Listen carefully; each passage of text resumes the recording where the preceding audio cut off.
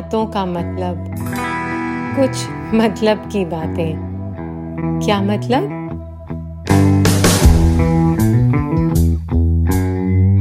तुम्हारी खामोशी में पिन्हा कोई कहानी होगी, तुम्हारी खामोशी में पिन्हा कोई कहानी होगी।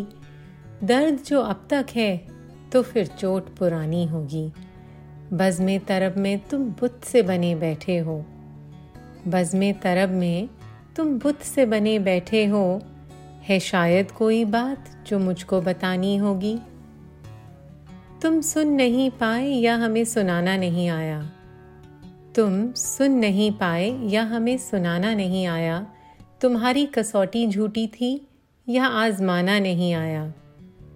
सुना है आजकल तुम भी उदास रहते हो, सुना है आजकल तुम भी उदास रहते हो।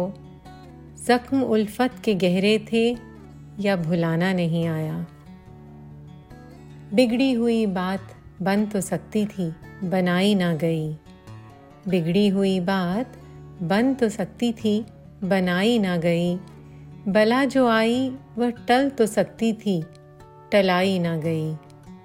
तंज़ व तनकीद से जो होगा रहनुमा जाने, तंज़ व तनकीद से जो होगा रहनुमा जाने। हो गई एक बार जो रुसवाई तो रुसवाई ना गई।